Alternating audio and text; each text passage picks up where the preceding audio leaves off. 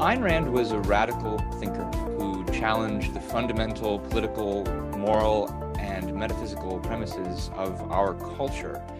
But she also knew that a culture's philosophic premises are deeply entrenched, which makes cultural change very difficult to achieve.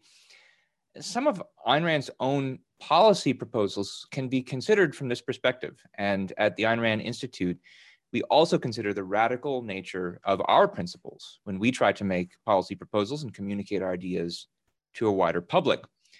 That is the topic that we would like to discuss on today's podcast. Welcome to New Ideal Live, which is the podcast of the Ayn Rand Institute. We're going to be discussing the topic, how radicals advocate for reform.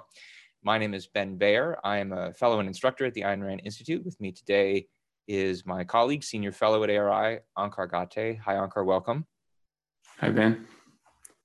So this is an episode that we are doing today, which we periodically do, the type we periodically do where we'd like to give our audience more transparency on the kind of thinking that we do when we decide how we communicate our very radical ideas to our wider audience.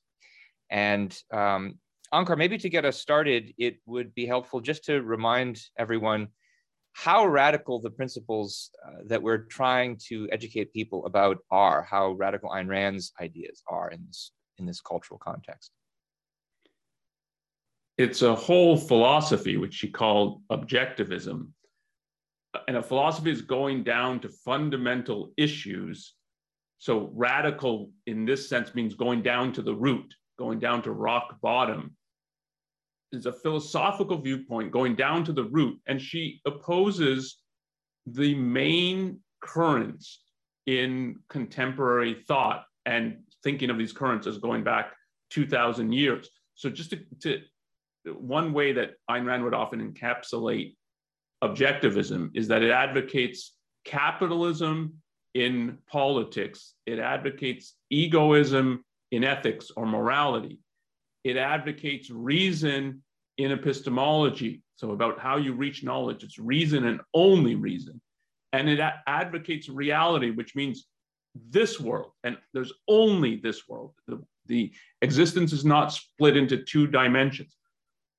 This is a really radical viewpoint. So capitalism means complete laissez-faire capitalism. One of the ways she would often put it, when she's encapsulating her ideas, is it means a complete separation of state and economics in the same way and for the same reasons as the separation of state from church or state from religion. So that's like what she's advocating is radically different than what we have today.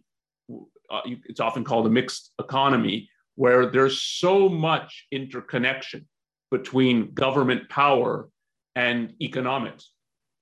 And she's saying you should have a complete separation. That's the ideal that we should be moving towards. And then in ethics, it's egoism, or she'll put it sometimes in the more controversial, provocative way, selfishness. So her view is not voluntarily engage in self-sacrifice and giving away your time and effort.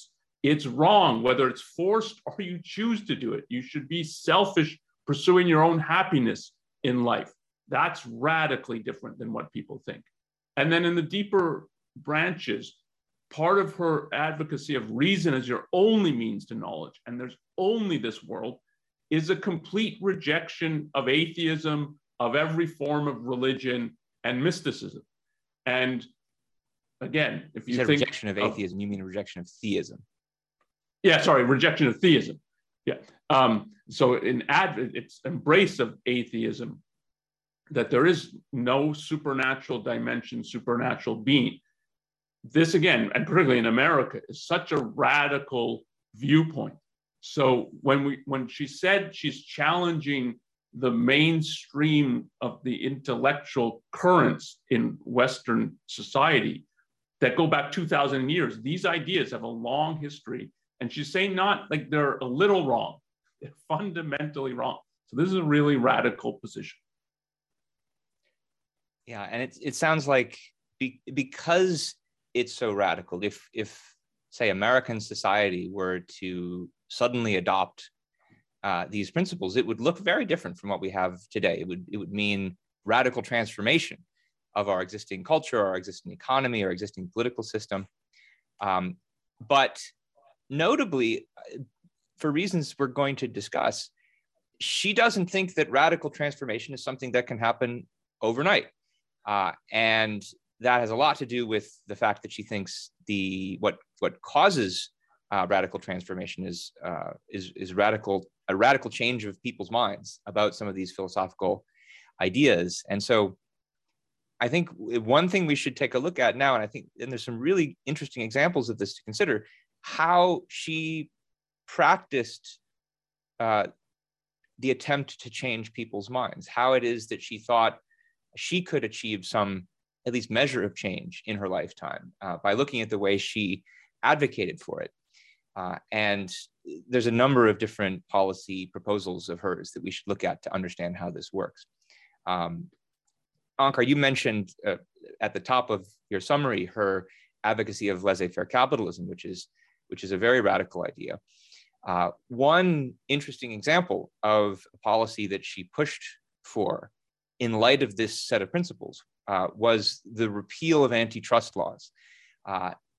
Antitrust laws, of course, are kind of the essentially anti-capitalist policy. They're based on the idea that capitalists are robber barons who want to control our lives through their productive capacities.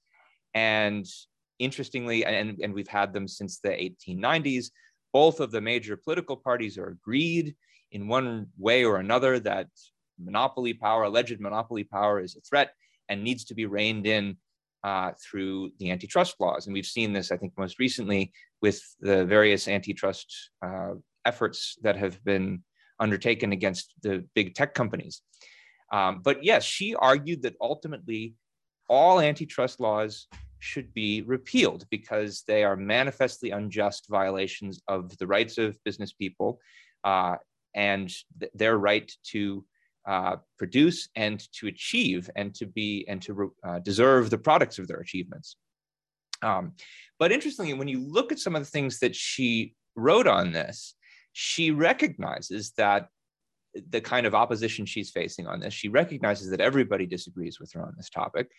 And while she says the ultimate goal is the repeal of antitrust laws, she thinks that's going to take a long battle and that you need to take steps toward achieving that goal. In particular, in a essay that she wrote, in a couple of essays that she wrote, but in particular, the Antitrust, the Rule of Unreason, she says that the first step toward achieving this ultimate goal is ending the jail penalty provisions of the antitrust laws. She's acknowledging that these are going to be very difficult to repeal, but that at least you can blunt the worst of the injustice associated with these laws by not making them like a criminal offense, maybe have them be a civil offense or something like that. So thoughts on her perspective on that issue and how this reflects her overall view about persuasion and about cultural political change?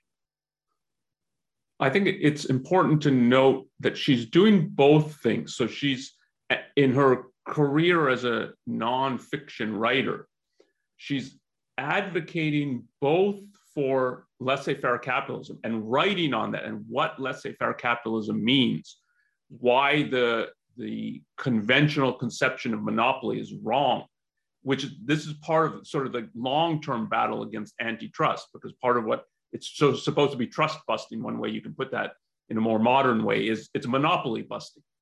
And if the way you think about monopolies is wrong, then you're going to think there's things that exist that don't, and you need laws to protect you against that. So she's fighting it long term, but she's also fighting it short term. And there she doesn't think it's in a year or something you can change the economic and philosophical ideas about monopoly. But she does think that you can exhibit enough of the injustice of antitrust laws that you can get people on board that, yes, some real reform is needed here, that they won't be yet at the level of we need to get rid of antitrust laws, but they need to be reformed. And it's interesting what she does showcase then, like part of the injustice. I think when she really highlights the fact that no businessman can know before acting whether what they're doing violates the antitrust laws or not. So it's only when it goes to court and a judge rules, then it's, oh, it turns out that that was illegal, what I was doing. And one of the kinds of examples she brings up, and there's many such in antitrust law, is that you can be convicted of violating the law if you set prices below your competitors, at the same level as your competitors, or above your competitors. There's various aspects of the law that could be interpreted as, yeah, no, this is, you're engaged in trying to create a monopoly. And so you can, no matter what price you set, you don't know if it's legal or illegal. And there's something really, really bad in a legal system that's supposed to be about the rule of law, pro reason, pro rights, where you, even if you want to comply with the law, you don't know what to do in order to comply with it. And then you're going to have jail sentences for these people. That's part of what she's arguing. And it's, so she thinks she can win people over to that in the shorter term. And they're not yet convinced, let's get rid of antitrust as such. But she's also arguing that. And she's arguing, not just saying that this is my position, but she's arguing for it. And I think that's typical of how she approaches issues like this.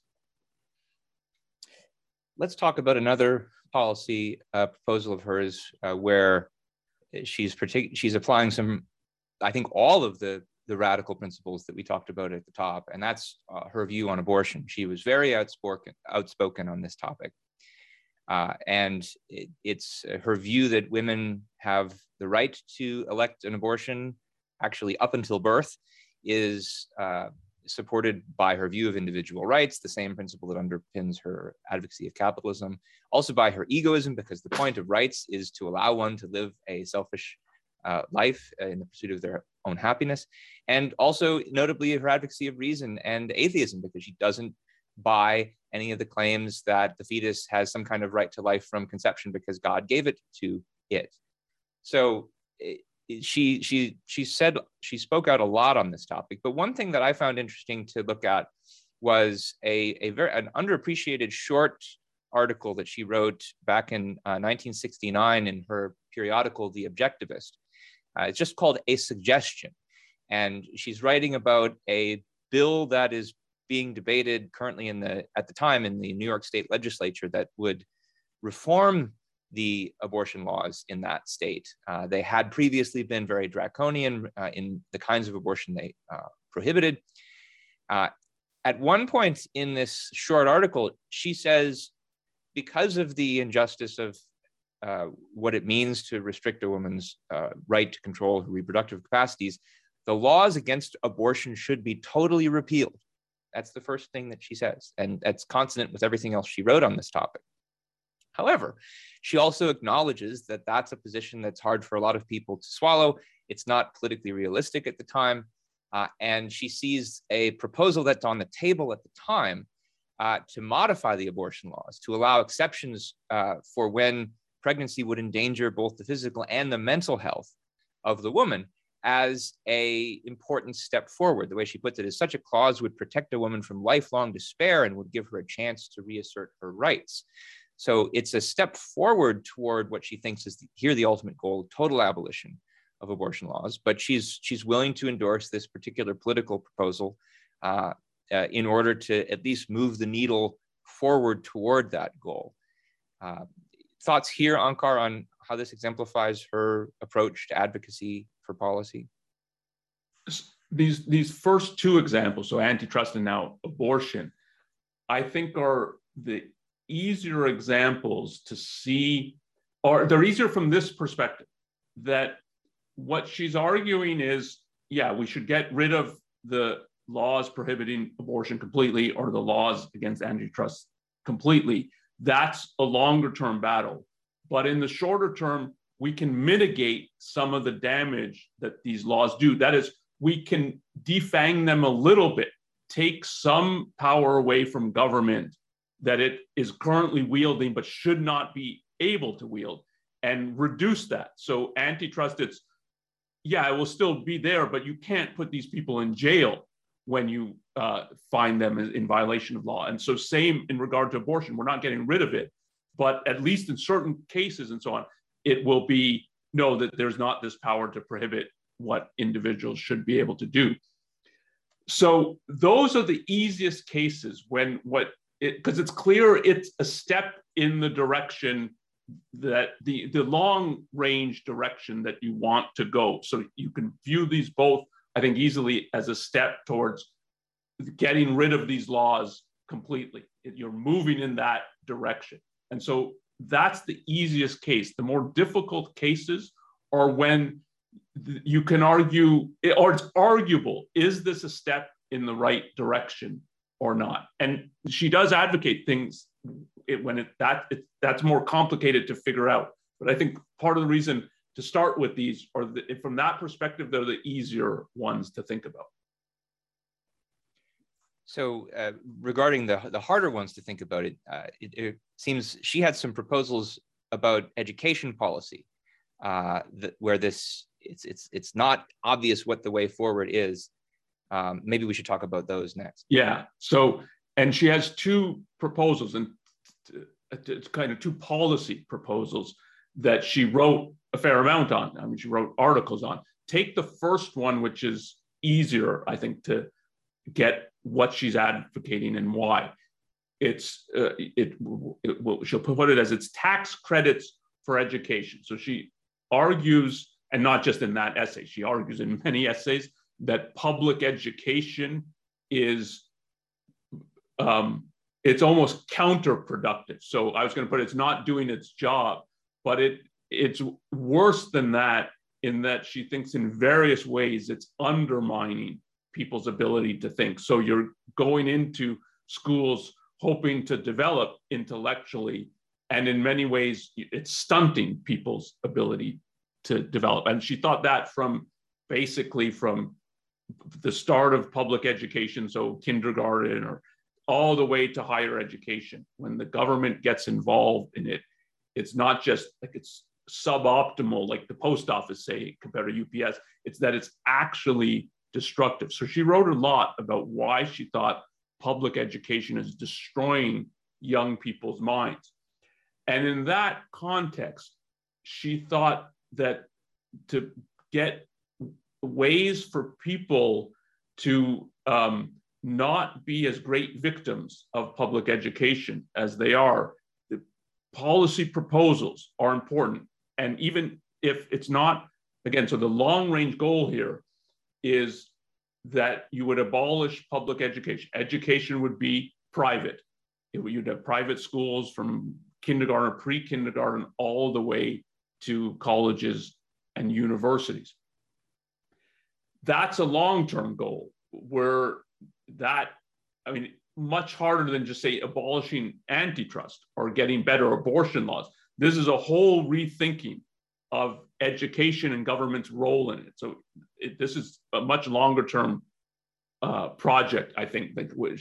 I think she thinks if we're going in the right way, we could get rid of the laws against abortion and against antitrust fairly quickly. Getting to a level of its completely private education would take decades. And in that context, it's important to think about, like, what are shorter term things that can be done that will make the situation better. And tax credits for education is that the parents would get a credit if they're spending education for their kids to private schools, and the tuition they're paying, and so it would be a tax credit, so that in effect, instead of being taxed to support the public schools, they would get some of that tax money back and be able to invest it in private education for their children. It's important even in this regard to think she's advocating tax credits for education, not vouchers, not government handing vouchers to everybody. And this is the kind of issue where you have to, for vouchers, you have to think, so are we really diminishing government's control over education, or are we just shifting it? And now it has it in one form, and now it will have, okay, it's giving everyone vouchers. The vouchers will have strings attached. They'll tell you which schools you can use them at and which you can't, and so on.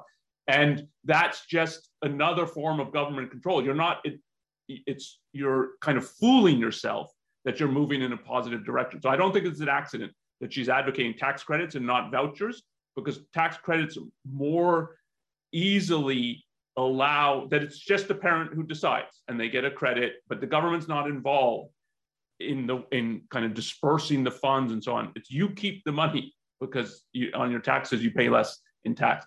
But that's the kind of it that this, it's more complicated, I think, than thinking about what she advocates for abortion or antitrust, and thinking, is this a step towards freedom or not? Is this mitigating the disaster that is public education or not?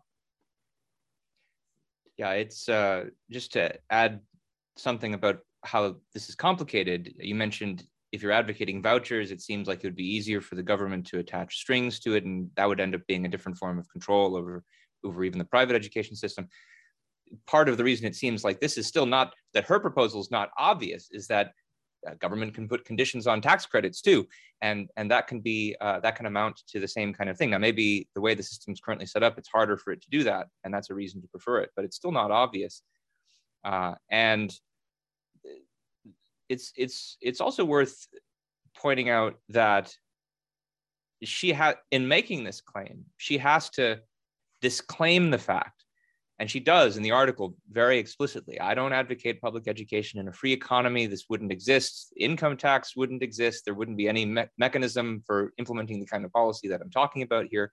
So she's very much seeing it as a way to avert an immediate catastrophe, is the way she puts it in the article. And going to the point about the possibility of making bigger changes and achieving the ultimate goal of abolishing public education, you have to think about the difference between this kind of policy and the previous ones, because I mean, public education is something that's been around for over 100 years, if not 200, depending upon how you think about it in the US. Even Thomas Jefferson was in favor of it. So, you know, someone who otherwise she would ally with politically. So it's another one of these issues where everybody on both sides of the fence is in favor of it. And so she's recognizing she's really going against the current on this one. And the policy here isn't even a means to the end of dismantling public education. It's a means of blunting the worst effects of it. But there's more that she had to say, to propose about education. Did you want to share the other one? Yeah, the other one I think is even more debatable about the actual policy proposal, though she makes a convincing case. So she advocates for the fairness doctrine for education. And it's, again, you said in regard to the tax credits that she talks about it, that we're in a state of near catastrophe in education. This, she stresses that that's her view particularly for, this is aimed at higher level education. So basically university, college education, the proposal. And it's likened to, so there was a fairness doctrine for the Federal Communication Commission, FCC. And so she's writing at a time when the FCC had an incredible power over, you can put it, mass media in the US, particularly airwaves, television, radio. And this is a time, like, it's a little hard to imagine for people who've grown up with the internet, but there's a time there's 3 broadcasters and that's it. Like, you turn into ABC or NBC or CBS and that's what you get. Those are your choices. And the FCC's controlling programming on TV in part through licensing. So it has enormous control over the thought and speech going on in mass media. She argued against this. She argued it's a tremendous violation of the First Amendment. She argued that the FCC should be abolished. There should be no such government control over speech and communication. But there was. And a way of mitigating the disasters that such government control creates was there's a fairness doctrine that the FCC, in making decisions, who's going to get licenses, who can broadcast on TV, what kind of content is there going to be, what's acceptable versus unacceptable content. The fairness doctrine was you have to allow opposing views, opposing ideas, opposing positions. So it can't be that the government just picks, oh yeah, we agree with this person, what they're advocating, and about it can be about anything, what they're advocating. So it's a way to try to mitigate the government deciding what content is acceptable or not. I mean, the way the Supreme Court often puts it is laws need to be content neutral. It's impossible for the FCC to be operating in a content neutral way, but the fairness doctrine was a way to try to make it a little more that it allows a range of different views, ideas, and opposing viewpoints. And she said that it's even more important to the direction of a country than it's what's happening on mass media and the airwaves, is what's happening in education. And with government gaining increasing control over higher education, and this was at a period when the funding of higher education by government is growing rapidly. And they will say that funding has no strings attached, but she understood well that by its very nature, when you're giving money, there's strings attached and you will exert control about what will be taught. That what we're getting more and more is a monopoly in the field of education, that it's one dominant viewpoint in the different, some of the things she brings up in economics, in philosophy, in literature. What's taught is too much one viewpoint or one school of thought, if you want to broaden it a little bit, or one or two. And that what we need in a time of real crisis is something like the fairness doctrine for education, that it should be that would be a way for people to advocate for a wider range of viewpoints and ideas, particularly on fundamentally different viewpoints, approaches, schools of thought, that they be taught in the universities. And she viewed it as this is pressure group warfare. I mean, that's what happens when government takes control of field after field. People vie for saying, this is how that control should be exerted. I want it done in this kind of way. And she viewed that there was a real push to gain a monopoly in education. This was a way to retard that process, like slow it down, not even reverse it, but slow it down so that people with dissenting viewpoints still have some chance in a government-controlled education. And she said it won't work well, but because she thought this is like we're in a real crisis, something like this is better than nothing. So she stressed, like, I'm not an advocate of a mixed economy. I'm not an advocate of pressure groups. I'm not an advocate. The government should have this kind of control that you then lobby how to use that control. So it's very interesting to read her article on this and what she's arguing about this. But this is even more controversial, I think, than tax credits. To have this is a policy proposal that is on the side of freedom. Yeah, it's controversial for me. So it's not obvious to me, for instance, why if a university were mandated to have a token number of conservative professors in addition to the standard liberal leftist ones, whether that would hurt or harm, say, the cause of objectivists in academia. Because you could think, well, okay, they've got their token conservatives, which are mainstream, but now objectivism looks really radical. And so now we have even less chance than we did of getting representation in these universities before. That's just not clear. And yeah, anytime government starts to be the arbiter, even of the ideas that they want to have, that they think are representative of a diversity of viewpoints, you're in trouble. At the same time, it would seem crazy to say that you shouldn't try to come up with some kind of half measures to blunt the worst of what's going on in the universities. I mean, sort of the reductio ad absurdum of this of the idea that you shouldn't try, is you've got student protesters and rioters occupying public university campuses in the 1960s. And you can't say, oh, these are public schools, therefore they can do whatever they want to.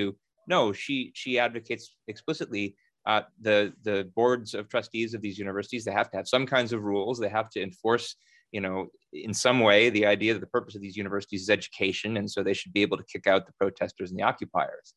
That's sort of an obvious one. But when you get to the point of what kind of stuff should be on the curriculum, that's actually going to, represent some kind of half decent education of future citizens, it's a lot murkier as to what government's role in that could ever possibly be, or whether there's something that could be better than worse.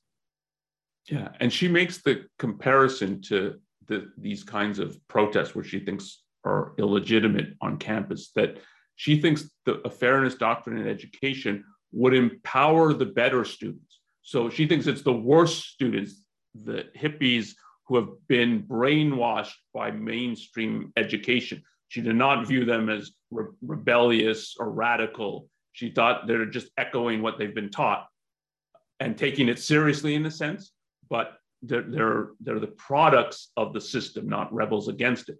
But the people who are actual victims of the system, the students who go to university expecting a real education, not indoctrination, so that they'll be exposed to a range of fundamentally different viewpoints, encouraged to think about those and make up their mind, that the fairness doctrine would empower them to protest and legitimately protest, not kind of physical occupation of buildings and so on, but to protest that the curriculum it's been monopolized and it needs a wider range of fundamentally different viewpoints. And that's part of her proposal. Like, it's empowering the better people to protest for supposedly they and their parents are being taxed for this education. So to get a real education. Definitely an interesting proposal. Let's talk about one last proposal that she made. And this one is now with regard to foreign policy. And it's one where, if you thought the crisis in higher education was a unfixable dilemma, what happened during the Vietnam War perhaps is even more so. And for this one, I want to actually put on screen a few passages of an article of hers where she tackles this issue, just because I think there's so much rich commentary here on different facets of the situations. This is from her essay, The Wreckage of the Consensus, which appeared in her periodical, The Objectivist, in May 1967. And so, having discussed the many dilemmas and tragedies of the war, she says the following. She says, "No, there's no proper solution for the war in Vietnam. It is a war we should never have entered. To continue it is senseless. To withdraw from it would be one more act of appeasement on our long, shameful record." She goes on, "This is an example of why we do need a policy based on long-range principles, i.e. an ideology. But a revision of our foreign policy from its basic premises on up is what today's anti-ideologists dare not contemplate. A proper solution would be to elect statesmen, if such appeared, with a radically different foreign policy, a policy explicitly and proudly dedicated to the defense of America's rights and national self-interests, repudiating foreign aid and all forms of international self-immolation. On such a policy, we could withdraw from Vietnam at once, and the withdrawal would not be misunderstood by anyone, and the world would have a chance to achieve peace. But such statesmen do not exist at present. In today's conditions, the only alternative is to fight that war and win it as fast as possible, and thus gain time to develop new statesmen with a new foreign policy before the old one pushes us into another Cold War, just as the Cold War in Korea pushed us into Vietnam. The institution that enables our leaders to indulge in such recklessly irresponsible ventures is the military draft. Of all the statist violations of individual rights in a mixed economy, the military draft is the worst. Without the power to draft, the makers of our foreign policy would not be able to embark on adventures of that kind. This is one of the best practical reasons for the abolition of the draft." So, number of interesting things to notice about what's going on here. So she has an ideal that she states. The principle is America's foreign policy should be dedicated to the protection of the interests and the rights of its own citizens. This war is not motivated by that principle. And the obvious solution, she thinks, which is not workable, would be is if we had better politicians who understood this principle and who, on the basis of that principle, announced to the world their reasons for withdrawing from the war. But we don't have those politicians, and they're not drawing on those principles, and we're not going to get them anytime soon. And so what do? There she thinks, if you're going to choose between these two terrible sides of the dilemma, fighting in a hopeless way that costs so much, or just withdrawing in a way that appeases the enemy, she sides for the first, and for the reasons that she states, to at least buy us time to develop a better policy. But she does make the additional proviso at the end. But if we're going to do that, we've at least got to defang the worst injustice of the war, which is the draft, which is the worst violation of people's rights. And so in a way, it's a half measure, because it's not going to get an end to the war in a way that solves the problem. But at least it's also a pretty radical half measure, because it's calling for the abolition of a government policy that's been around for 100 years at this point, and which, again, both sides of the spectrum were in support of at the time. But there's more nuance here too. So Onkar, do you want to say more about it? Say something first about just the way she's thinking about Vietnam, because I wasn't sure exactly what you said in terms of how she's thinking of the options. I do think she's presenting a third option, but a third option that she thinks would be possible in the actual circumstances. So she's presenting more than three options. A fourth option, which she says is not viable, is to have politicians advocate the right principles for our foreign policy. And then that, if we did that, we could withdraw right now, and there wouldn't be any misunderstanding that we think we're defeated, that we can't win, and so on. I think the third option is not keep fighting as we were fighting in Vietnam. It's actually pursue victory, which means crushing the Viet Cong, not fight them to a stalemate and drag on the war and so on. So part of what was monstrous about that war is the very goal is not a self-interested goal. It's not the idea that we have to fight the communists in Vietnam, like that's in US interest, but communism, when it's swallowing parts of Europe and other places, we don't fight that. And in various ways we appease it. So it's not in our interest. And then you send soldiers there and give them kind of battlefield instructions that they can't actually win. They can't defeat the enemy. Even if it's not in our self-interest to defeat these communists, we could still have defeated them. So I think what she's advocating is we go and we actually fight to win, which is not what we were doing, but is politically feasible with some politicians with some backbone, not the right principles, but and they're when, like, part of how we got into Vietnam is the really bad thinking about foreign policy, and that's going to take a lot to change.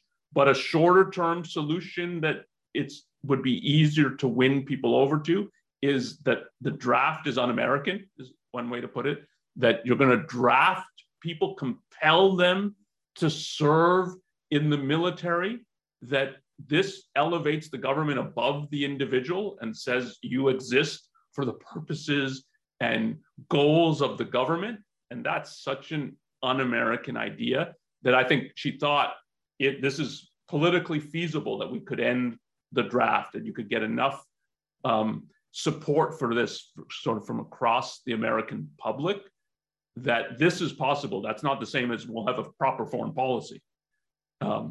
And it's a little strong what she says about what ending the draft will do. I mean, in essence, I agree with all the reasons she presents. She presents both the moral case for this of why it is so un-American if you take seriously the Declaration of Independence and individual rights that's supposed to be the foundation of the American system of government.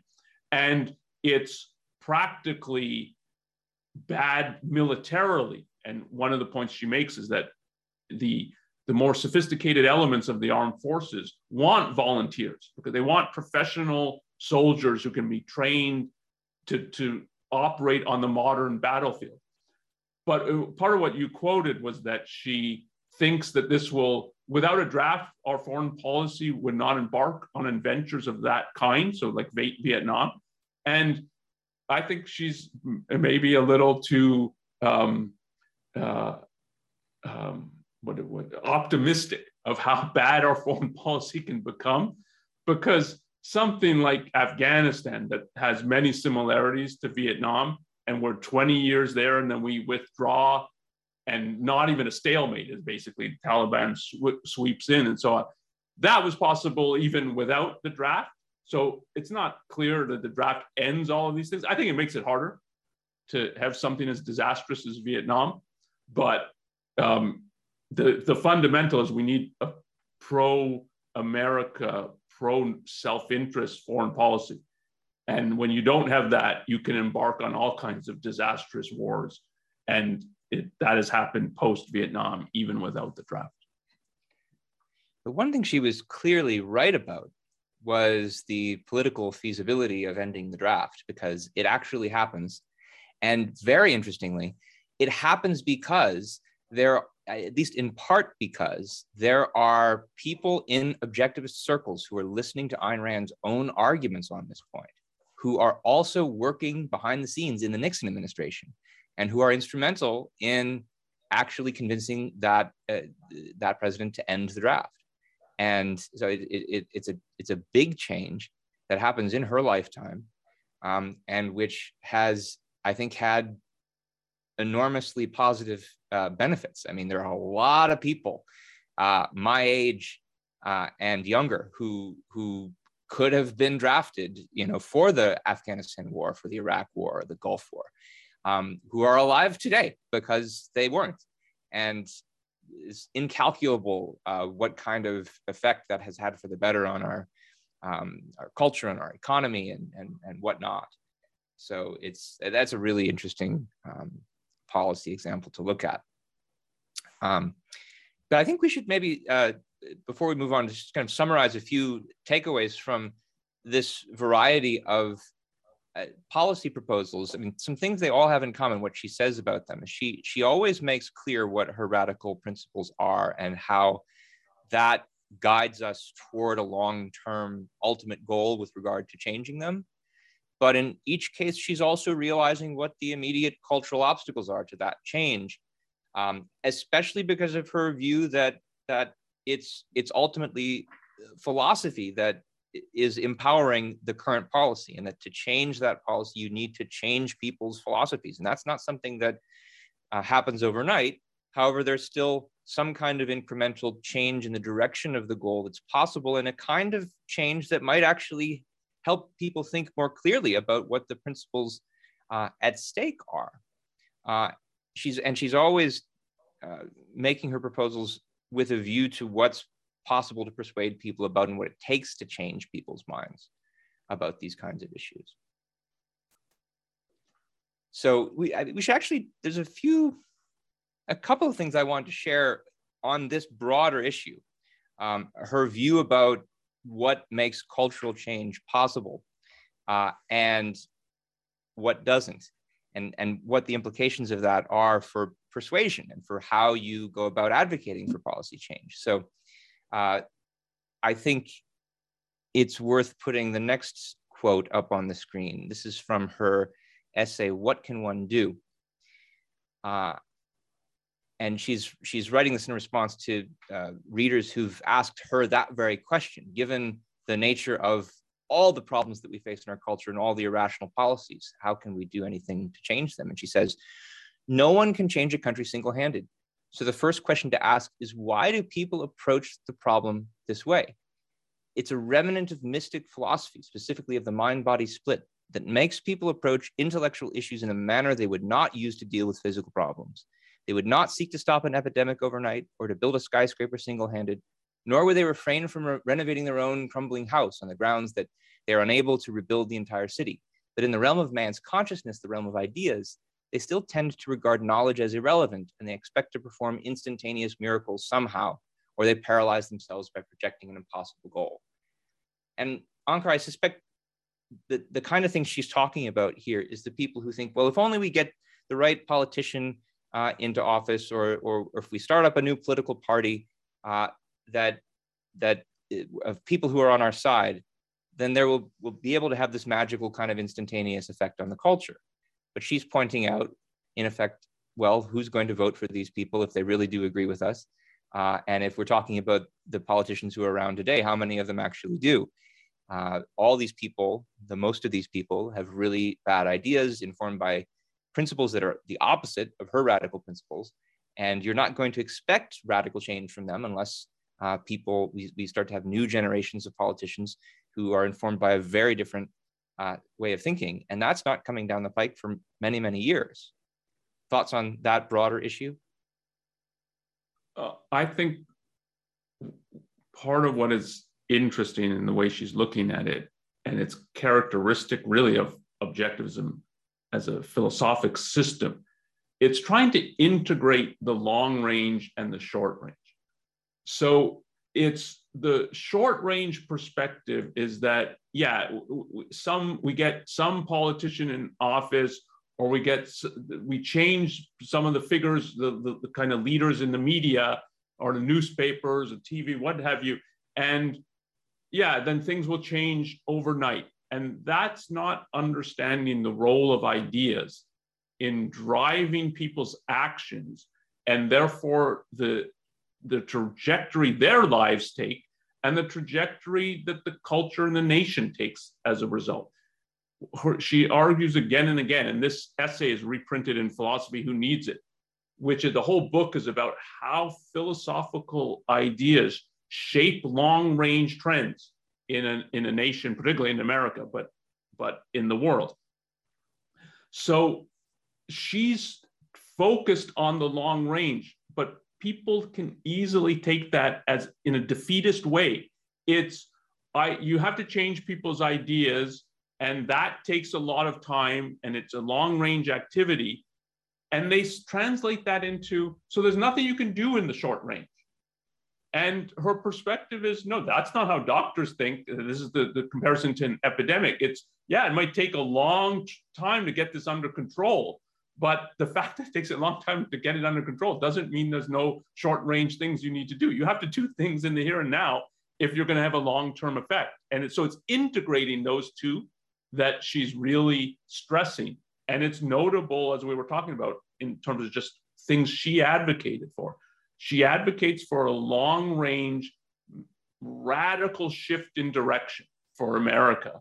But she also advocates for short-range things that she thinks are politically and culturally viable, that there's a possibility that these could happen. It takes real activity on the part of people. It takes activity to end the draft. It takes people arguing and advocating for that. To try to reform antitrust, it would take people to do that. To get tax credit for education, so it takes a lot of effort, but it's short-range activity in the context and with a vision of a long-range goal.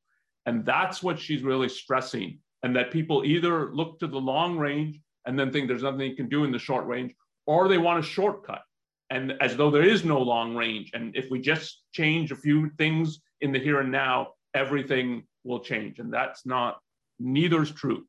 And she's trying to get people to see that neither of those are true. And there's a third approach. And one of the things that you can do to integrate the short range with the long range, which involves the possibility of real short-term change, is the use that you can make of current events for changing people's minds now. You might not be able to change the policies, but you can talk about the policies that are happening now in a way that helps people see new things about some of the philosophic issues that they might not have seen before. And that relates to a last quotation that I wanted to share. This is from the same essay, also from What Can One Do?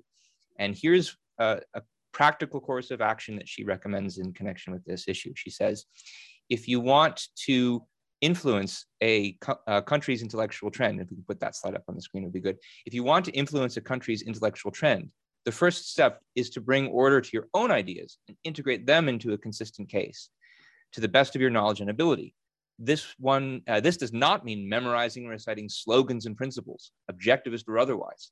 Knowledge necessarily includes the ability to apply abstract principles to concrete problems, to recognize the principles in specific issues, to demonstrate them, and to advocate a consistent course of action. She goes on to say, when or if your convictions are in your conscious, orderly control, you will be able to communicate them to others. If you like condensations, provided you bear in mind their full meaning, I will say, when you ask, what can one do? The answer is speak, provided you know what you are saying. And Onkar, this is something I think this is advice that she practiced in the policy commentary that we talked about above, that she's looking carefully at the current policies. She's looking at what their causes are. She's trying to understand their effects. She's projecting what a long-term change for the better would look like using her principles. And by way of commenting on those concrete policies, she's trying to convey to her readers a better understanding of those principles, the various principles, the competing principles philosophically that are at play. Do you agree with that? Yes, and I think then you can think of policy proposals as a concrete under this broader, what can you do? She says, speak. So it's speak about the actual issues that are being discussed and debated among people. So something like the draft. I mean, that was a major topic of conversation when families and individuals across America are worried about being drafted and sent to Vietnam. Like, how to think about this, and is a draft proper? And is it true that we would not have any military defense without a draft? This was a major topic. And can you shed light on this topic when you discuss it with people? Can you address the kinds of concerns, the counter arguments to why we need a draft? And so that's part of what it means to speak. And kind of a aspect of that is, okay, so like, what would be better policy proposal? If we don't have a draft, how would the military work? And to think about that no, a volunteer army does work. And there's historical precedent for some of it. And so the policy angle is one aspect of really having thought about the issue and to speak, provided you know what you're saying. Part of what you have to think about is, if these policies are wrong, what would be better policies? And both in the short term and long term. So even if it's abolish, to go back to a different issue, abolish public education. In the short term, what could you do that moves towards more freedom and a better situation than what we have at present? And you need to have thought about some of that if people are going to take you seriously and think, oh yeah, you do have an interesting, different view here. That's what it means when she says, provided you know what you're saying. That's part of what it means to know what you're saying. Yeah, part of what it means to, part of why she's considering, well, you just mentioned people are going to take you seriously. So it's not just an issue of provided you know what you're saying, but also why are you saying it? What are you hoping to accomplish by saying it to someone? What kind of change is actually possible in their mind, given the other things that they think, and especially when you know that they are, if they're an average person, probably have a lot of the philosophical prejudices that you're trying to combat. And this is one of the reasons why in other places, especially in her nonfiction writing course, she talks about the importance of thinking carefully about your audience and what do they know, what's in their context, what isn't. Some things are going to be more obvious to them, some things are going to be less. You mentioned the example of everybody in the 60s is thinking about and talking about the draft. So this is something they've got an opinion on, and they're looking for ways to solve this problem. And so that's a possibility for objectivists to enter into the equation, shed some light on the current concrete controversy, and perhaps in the course of doing that, educate them about these principles that could help solve this policy. But you've got to think about your audience while you're doing this. If you want your communication to actually achieve some kind of purpose. And so with that in mind, Onkar, I thought we would finish up today by talking about how we at ARI apply some of these insights into purposeful communication in our commentary on policy that we've, I think, learned from Ayn Rand and what she did when we talk about policy ourselves. And I know that you wanted to start off by talking about the example of something that's already come up, foreign policy, especially how we've talked over the years about 9/11 and the issues of Islamic terrorism. We at ARI spent a significant amount of time and resources on the issue of 9/11, how to think about it, what a proper response would be, and how to analyze the actual American response, or more broadly, you could say the response, the world response to 9/11. And we did so because, in part, because this is exactly what a philosophy is supposed to do. So Ayn Rand argued that a proper philosophy is for the sake of guidance. She said, I formally call my philosophy objectivism, but informally, I call it a philosophy for living on Earth. It's supposed to help you understand and therefore guide your actions in life in the world. This 9/11 was a major event, and it was seen as so at the time, and rightly, that this is an attack, a major attack on American soil. There's some recognition, even if it's not analyzed properly, that it's our foreign policy that has led up to this, that it's not that this didn't just come out of the blue, and there were precursor attacks, and we had been embroiled in the Middle East for decades, in certain ways retreating from it. We were viewed as a paper tiger. So it was like, there's something about how we've been conducting our foreign policy and thinking of America that has led to this. It's a major attack on US soil.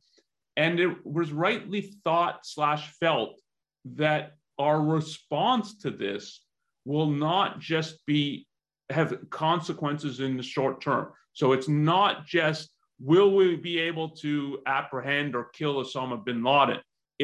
This is going to set our policy and policy in the sense of what we're willing to do in action when we're attacked on our own soil in this massive way. So we thought, and we certainly, of course, we're not alone in thinking, this is a significant event, and how people think of it will have real significant ramifications for decades. And it was clear in the immediate aftermath that it's not going to be thought about well. So part of why we spent a lot of time advocating for what is a proper way to think about what led up to 9/11, and as a consequence, what we should do in response to the attacks in the Twin Towers and the Pentagon and so on. We spend a lot of time on it to both showcase this is the power of philosophical ideas, for good or bad, that if you have a better philosophical ideas, they will help you understand why 9/11 happened and what we have to do if we're going to stop another 9/11 from happening. And from the other side, it's bad or wrong philosophical ideas that have led us to 9/11, that have shaped our foreign policy. And if they continue to shape it, 9/11 is going to prove to be a turning point, but a turning point for the worse, that we will confirm to the world and to America's enemies that they're right to view us as a paper tiger. And if you fast forward to 20 years and what happened in Afghanistan, that's exactly that. If we don't have the proper principles shaping our foreign policy, the outcome is going to be a Vietnam-like outcome where it seems like we've been defeated, or at least we can't win, and we're leaving with our tail tucked between our legs. And that will just embolden the leaders of these movements that, see, we told you they're a paper tiger, and we can outlast them, and we can endure, and that just helps them recruit people to their cause. So we spend a lot of time on it because it's just it's significant. It should have been seen as significant by any American. And you can't understand this issue without thinking about it philosophically. And part of that is showcasing this is how proper philosophical principles light your way and how improper ones lead you astray. So we advocate both. So it has both kind of policy proposals, but the wider thing is this is the power of philosophy. And this is why you should care about philosophy and care about what it advocates, because it has consequences for good or ill. I remember 20 years ago at the time looking at ARI's commentary on this issue, which I was following very closely. And for a brief spell, what I was thinking was, well, okay, so there's a full page ad saying, end the states that sponsor terrorism. But nobody's going to listen to that. The government's not actually going to listen to us. They're not going to follow Dr. Peikoff's proposal. So why bother saying it is what I was thinking for a while. But I soon realized that that's not the point. And I often think people who think about political commentary make the same mistake of assuming that the commentator is for some reason has fiat power over the government and what they say is actually going to happen. But no, the point of the commentary is to reach a certain audience. It's not to actually make the change. I mean, if we could, it would be good. But the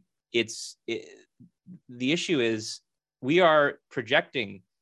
I think I take it what ARI was doing was projecting what a course of action based on proper policies and principles would actually look like. And by contrast, then saying, but that's not what we're doing. And so from that, we can expect bad things to happen, which is in fact what did happen. And so what a concrete policy proposal brings to the table is an illustration to an audience of what an alternate course of action would look like, which the audience can take or leave. They can disagree with it, but at least they have a better idea of what it would mean for us to act on a very different set of principles. And they might not agree with our principles, but at least now they know what the stake is. And some of them, what the stakes are. And some of them might even say, hey, here's some new principles I'd never considered before. And maybe I should think more about what they mean for not only foreign policy, but for other areas of government policy, for life more generally. I mean, I know people who actually came into objectivism because they saw the things that ARI was producing on this topic, even if we didn't, our foreign policy didn't go like the way we wanted it to. We did bring people into the philosophy by illustrating the meaning of these principles. Anything more you wanted to say about that topic before we go on to the next one? I'd just say on the last thing that you're bringing up, that's part of assessing a theory. So a theory is not only about what it's able to predict and foresee, but that is relevant when you're thinking about theories. And here it's that I think what ARI said about what is going to happen if we continue on the path that was set by George Bush Jr. It is going to be a disaster, and really like a disaster. And the fact, it's an unfortunate fact, but the fact that we were right about that helps showcase, oh, so this is a theory about in part, a philosophical theory is about the nature of human beings, the nature of morality, nature of good and evil. It should enable you to foresee certain things. And the fact that it did, that's part of what wins people over, that it's not just, we're saying things that no one else is saying, but it's also, yeah, we're turning out to be right about things. And that, if someone is really thinking about things, is, yeah, maybe I should investigate this theory more. And that's what it means to look into objectivism more. So I'm looking at the clock and I'm thinking maybe we should skip our second issue and go straight to the last one. Do you agree? Okay, sure. So this is bringing us really up to date. You talked earlier about how Ayn Rand said someone who's trying to solve an epidemic can't do it overnight. And turns out the same is true about policies regarding epidemics, because the most recent major policy proposal that ARI has advanced is one with regard to the recent pandemic, the COVID pandemic. And you wrote a white paper on this, Onkar. And could you share a little bit about ARI, the thinking that ARI did that went into the particular policy that you proposed in that paper? What do you mean, the thing that ARI did? The thinking. Oh, sorry. Okay, I misheard. Sorry. So this was the genesis of the paper was, I mean, obviously the pandemic, but the lockdowns and the idea that a government response, and particularly an American government's response to a new infectious disease, is to hand tremendous, in many ways, unprecedented power to state governments to lock citizens down into their own homes, to declare which businesses and services are essential and which aren't, so who can work and who can't, whose means of living comes to an end, that it can exert this enormous power in the face of an infectious disease. And it's not even that severe an infectious disease. I mean, there have been in history worse infectious diseases than this. It's going to exert this power for COVID-19. Imagine if we get something even worse than this, the amount of control government says that they legitimately possess over our lives. So the context was that, and that is a radical misunderstanding. I mean, that's putting it charitably, misunderstanding of what the American system of government is, what it means, what proper powers of government would be in the face of a new infectious disease like COVID-19, and what are improper powers. So the focus of the paper was on the title is a pro-freedom approach to infectious disease. So notice that it's not a pro-freedom approach to healthcare. That would be so there's all kinds of government controls in healthcare that I think are wrong. Ayn Rand certainly thought are wrong. Really, it's part of to say that capitalism means in part a separation of state and economics. Economics includes healthcare. It includes the profession and field of medicine, so that our long-term view is that there should not be government control of healthcare as such. But the paper is not a paper about government healthcare. It's a paper about how to think about what are the proper powers of government when you have new infectious disease like COVID-19. And that entails that you're going to focus on certain issues and not on others. You always, on these kinds of things, have to be careful not to imply the opposite of what you think. So not in this kind of case, in the writing of it, not to imply that government control of healthcare is proper, but nor is the subject why it's improper. And that is, this is part of what is difficult about policy proposals. They have to be if they're really going to be a policy proposal, they have to be focused. And particularly if it's a shorter term measure, it's not, here's how to address all our problems in healthcare. So that's the context of it. And it entailed discussing some things at length, not discussing some things at all, some things only either mention in passing or hinting at kind of what a proper wider view is of healthcare. And so just to make clear what the proposal was, Onkar, what your paper was essentially arguing was that we need better laws that define and circumscribe government's powers to quarantine people during a pandemic situation. This is on the principle that nobody has the right to infect somebody else with a dangerous disease. And so government has the power to stop people from infecting. But at the same time, this is going to require some legal codification as to what counts as a threatening infection, what doesn't. You don't exercise government quarantine power for just the common cold, but you would for something like Ebola. And where does something like COVID fit on that scale? That's something that the law would need to give us some kinds of principles to decide. And our current laws don't do that.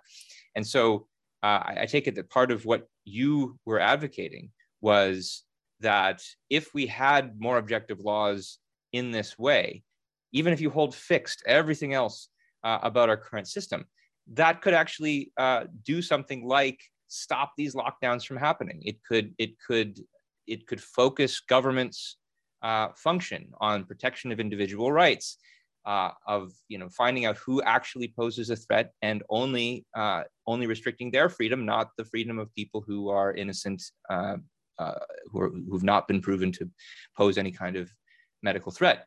And part of why I think this was an effective angle was, on the one hand, we have a lot of people who know that there is a real problem with this virus, that it's posing a threat to a lot of people's lives, maybe not as many as Ebola, but certainly a significant number.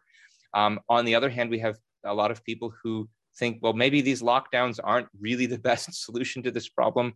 There's all kinds of terrible side effects that they have on people's lives. People realize even that they're obviously a violation of their liberty. Is there a way to thread this needle? Is there a way in which government could help protect those who are threatened without having to violate anybody's liberty? And your paper gives a really well worked out, concrete elaboration of what a policy would look like that would do that, holding fixed other aspects of the system that aren't going to be changed anytime soon, that most people don't even want to change. We can have that argument later after we've reformed this more immediate aspect of the government. Do you think that's a fair characterization of what you were doing? Yes, and the when you put it as thread the needle, it's, as in many of these issues, it's people get locked into false alternatives. And here it would be either you say, oh no, the government should have no role or power in regard to infectious disease. And then the portrait of the people, as you said, who recognize, yeah, this is a new and significant infectious disease. It does real damage and it causes death. It's something we have to take seriously. It's like the alternatives are, oh, you're going to say government has no role here and people are going to just be running around infecting anybody. Or else, no, if the government has a role, the role is it's got to lock down and take control of everybody's lives and tell them if you can go out or not and if you're allowed to work or not. And the threading the needle is to say, no, both of these are really defective alternatives. And they're not our choice isn't between one of these. There's a real role for government power here, but for it to be legitimate and not to go into areas that are completely illegitimate, such as telling people, oh, for a year or so you can't work, that has to be circumscribed by law. It has to be defined by law. And then to talk about, as you talked about, some of the details of that. But it is, in many of these cases, it's people are locked into false alternatives. And what policy proposals from a radical different perspective is to say, no, these are not your only, or in this case, not our only alternatives. This would be a different way for government to function that would take seriously that it's a new infectious disease and yet not take totalitarian control over the economy. So I think we should start to wrap up soon, but I don't think we'll have time to take questions. We haven't gotten too many anyway, but I wanted to ask you one last question, which is a question I think we've gotten from a lot of people in our audience on this last issue of what's the right thing to advocate during a pandemic. And I think we sometimes get the question, why isn't ARI devoting more resources to using this as an opportunity, say, to push for the end of socialized medicine, or somewhat more plausibly, the end of the regulatory state? Examples like the FDA, which which arguably did have a role in holding up the tests that we needed to be able to combat this pandemic. And we did comment on some of these issues, but it also wasn't our primary focus. Do you want to say a word or two about the issue of focus there? Also, I'll say a little bit. You can add to it. We don't have at ARI a whole policy wing. We just don't have the staff for it, to name one reason why. So it's not like we write about healthcare and we have specialists doing that day in, day out, year after year. And then the pandemic would be, now healthcare has become the front and central issue. So this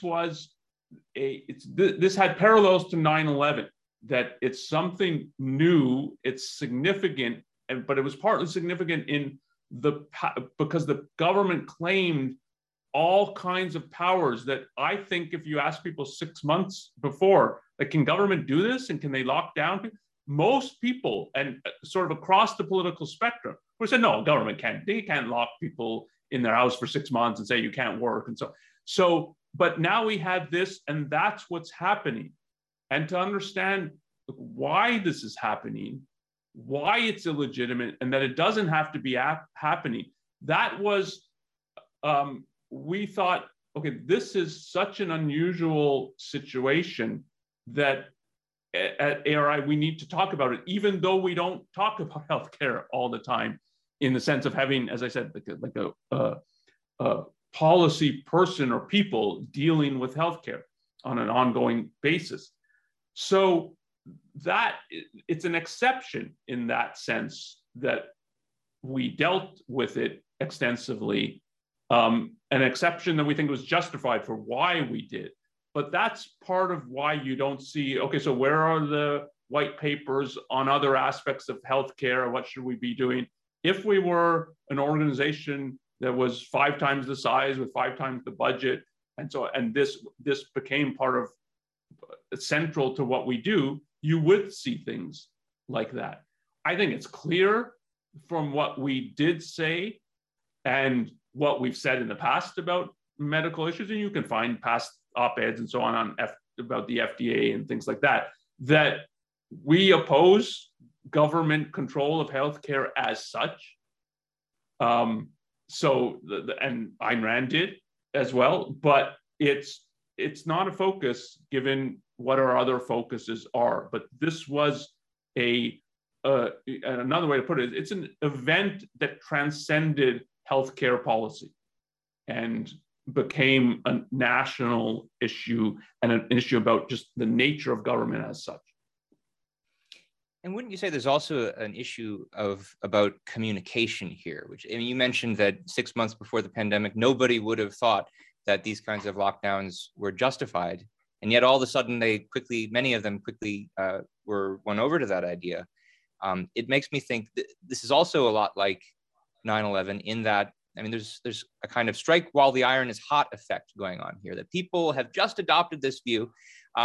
They didn't have it before. There's an opportunity here to persuade them and to reach them on this one issue, the issue of lockdowns versus an objective policy of law, which in the heat of the moment, they're thinking about. That's not so much the case on something like, should there be government healthcare? Should there be a regulatory state? I mean, we can talk about those, and we will talk about them more later for sure, especially as more of the data comes in, but it's like, that's not the moment.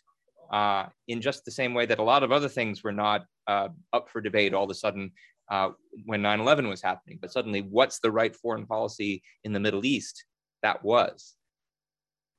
Yeah, and they're hot button issues for legitimate reasons. So 9/11 is legitimately really significant.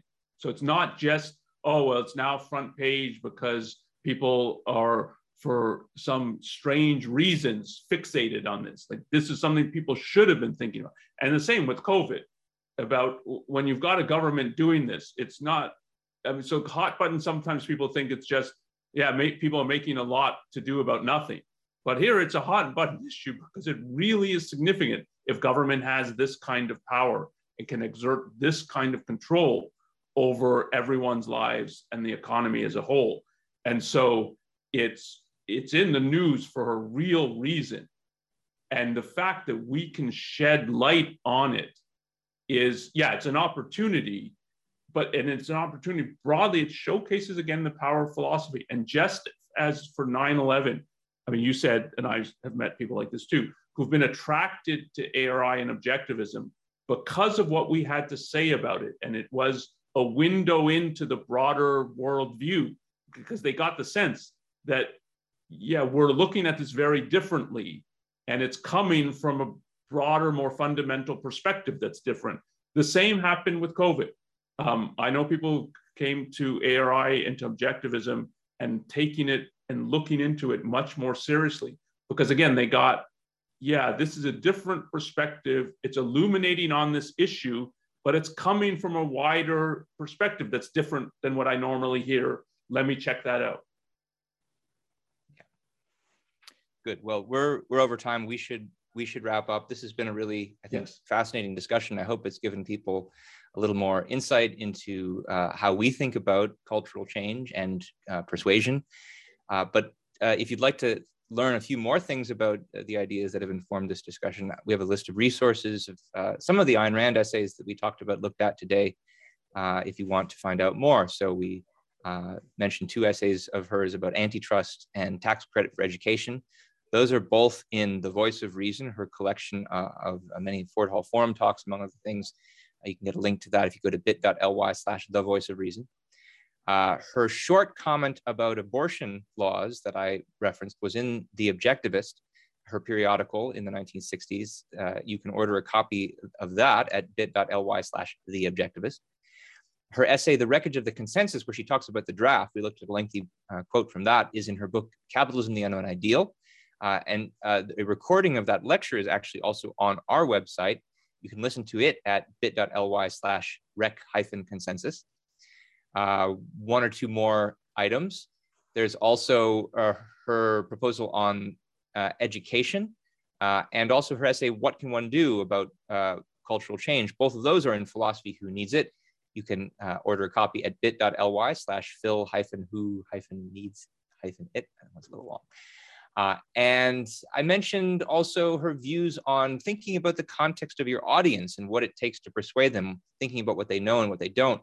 That's something she talks a lot about in her essay, her course on nonfiction, which is reprinted as a book, The Art of Nonfiction. You can check that out at bit.ly/theartofnonfiction. Last of all, we talked at the end about Ankar's white paper, an example of the kind of approach to policy commentary that we have to offer. And that's online at bit.ly/freedom-infectious. Okay, well, we hope to see you again in the future. I forgot one last resource, and that's another podcast that Ankar and I did about a year ago, talking about some of these same kinds of issues regarding what it takes to persuade people. How can we change people's minds about Ayn Rand's controversial ideas? Another kind of insight into the way we think about the issues that we choose to comment. And that's at bit.ly/changeminds-AR. Okay, so yes, now if you would like to follow us in the future, if you enjoyed our program today, you're watching on YouTube especially, please like, share this episode, subscribe to it, click the bell to get notifications, especially if you're watching the recording. Please be sure to leave something in the comment section that helps optimize the algorithm. Same thing on Facebook. If you're watching there, like or comment on the episode that you see there, share it with your friends. And if you have questions about issues that came up today, or you'd like to suggest future topics, send us an email at newideal@aynrand.org. We read everything that comes in, answer many of them. Sometimes we even do topics along the lines that our viewers suggest. So thanks for joining us today. We will be back next week. Thanks, Ankar, very much for this conversation. I hope our viewers got as much out of it as I did. Thanks, man. You've been listening to New Ideal, a podcast from the Ayn Rand Institute. If you like what you hear, leave us a review, share with a friend, and subscribe to our other podcasts.